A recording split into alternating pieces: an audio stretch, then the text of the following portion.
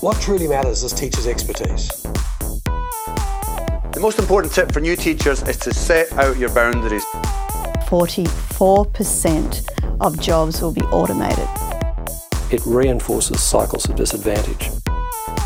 Hello listeners and lovers of learning, and welcome to episode 40 of the Education Research Reading Room, the podcast that brings you into the discussion with inspiring educators and education researchers. I'm Ollie Lovell, and it's a pleasure to be your host in the ERRR. We'll start today by acknowledging the Woiwurrung and Boonwurrung people of the Kulin Nation, on whose lands this podcast is recorded, and pay respects to elders past, present and emerging, as well as to any Aboriginal or Torres Strait Islander people who may be listening today. Today we're releasing a mammoth episode. In fact, it's essentially 7 episodes in one, as it comprises 7 interviews that I conducted between 9am and 9pm yesterday to try to get a sense of what's going on right now, right around the world, as teachers and school leaders try to make the shift to online teaching. I tried to get a good sample both geographically and in terms of experience with online education, and was incredibly grateful for the 8 educators who gave up their time on a Saturday to help bring this episode to you. Whilst being pretty exhausted by the end of the day, it was an absolutely invaluable experience to be able to conduct these interviews, and it gave me a fantastic insight into the diversity of approaches that are being taken and the diversity of approaches to online teaching that can work.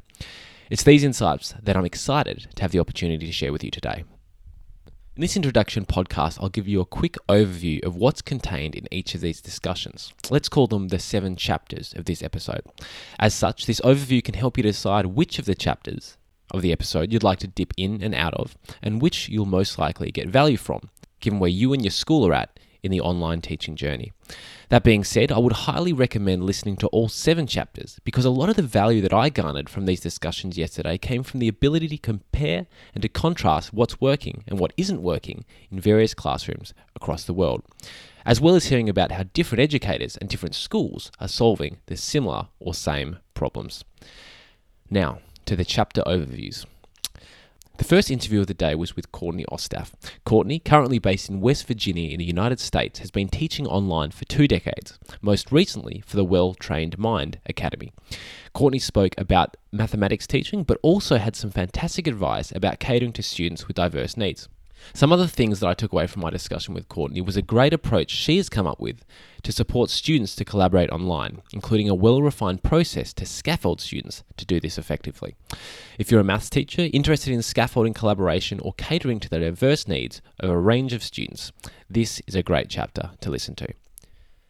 Chapter 2 is with Kerry Russell, principal of the Alice Springs School of the Air in Central Australia. Kerry has been working in distance education for many years and has a whole wealth of experience regarding what it takes to deliver successful online learning, with particular experience working in the primary years.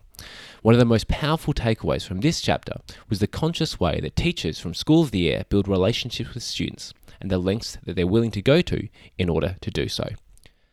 In Chapter 3, I spoke with Stephen Kolber, an educator based here in Melbourne, Australia, who's an expert in creating instructional videos and flipped learning experiences for students. I thoroughly enjoyed speaking with Stephen about why teachers might choose to use video over live lessons online, how to do it, and some effective ways to make asynchronous learning available to students.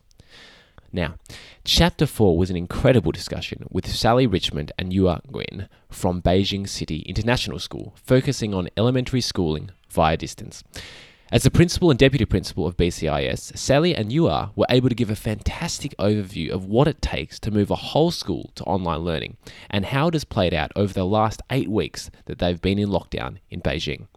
Sally talks about the process of planning and developing a whole school approach to online learning within a very short time period, and they both talk of some of the challenges and pitfalls faced. This is an incredibly valuable chapter for anyone to listen to, as it's packed with wisdom and advice about making the shift to online learning within a short time frame. I was immensely impressed by the clever structures that Beijing City International School has put together in order to support their young students to feel connected, engaged, and even to stay fit. Sally and Yua have also put together a guide to online learning, which is incredibly helpful and which you can find in the show notes to Chapter 4. Chapters 5 and 6 are my discussions with two teachers who have been living the online teaching experience for 3 weeks now, but in 2 very different countries. Bianca Rossi shares her experiences teaching English as an additional language in South Korea, and Ellen Hating shares what it's been like teaching psychology and the humanities in Finland during the coronavirus shutdown. If you want some on-the-ground reflections from teachers in the thick of it, these 2 chapters are well worth a listen. And both Bianca and Ellen offer invaluable and practical advice about how to make it through the first few weeks of online teaching. From the practical, like making a standing desk for your own health, even if you need to do it out of cardboard boxes, to a whole range of online tech that you're bound to find useful. Both also helped to compile a list of useful links and resources for you to check out, so ensure you have a dig into those well-curated lists also. The final interview of the day was with teacher, librarian and EdTech coordinator Nadine Bailey. Nadine works at the Western Academy Beijing, who, like Salian Yua's Beijing City International School, is currently entering its 9th week of online teaching. Nadine offered a fresh perspective, that of the teacher, librarian and EdTech expert, and was able to provide additional details and guidance regarding effective use of Microsoft Office, as well as closing off the 7-part episode with a really helpful way to conceive of EdTech more generally, that is, from a needs-based perspective. Feel free to dip in and out of these chapters as you see fit, but I do strongly recommend that you take the time to listen to each and every one of them. Perhaps you want to binge listen to them, or maybe you want to listen to them 1 per day during a walk over the next week or so. Regardless, I hope that you find this collection of interviews helpful. If you do find it helpful, and if you appreciate the time and effort put into bringing thoughtful and relevant content to you via the ERRR podcast each month, I'd really appreciate it if you'd make the leap and become a Patreon supporter. Supporting the podcast through Patreon for as little as $1 per month, or the average donation of $5 per month, really means a lot. It shows that people are getting value from the podcast, and it helps me to cover the costs of web hosting, audio production, technology, books, and starts to go some way to covering the countless hours that I put into bringing the ERRR podcast to your ears. If you've been thinking about supporting the ERRR podcast for a while, but haven't managed to take the plunges yet, I invite you to pause before jumping into chapter 1, go to patreon.com/ERRR and sign on to support the show. That's patreon.com/ERRR. And finally, if there are any people who are smashing it in the online learning space whom you'd like me to interview, or any particular topics within online learning that you'd like me to explore, please drop me a line via Twitter or via email, which you can find on my website. And I'll see what I can do to tee up an interview for the show. And thanks to those such as Stephen Colbert and many others on Twitter who helped me to track down and organise interviews with today's guests on a very short timeline of just 2 days. I'm immensely grateful for your support.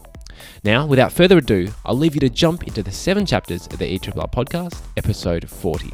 I hope you enjoy this episode. All the best over the coming weeks and months, and until next time, keep learning.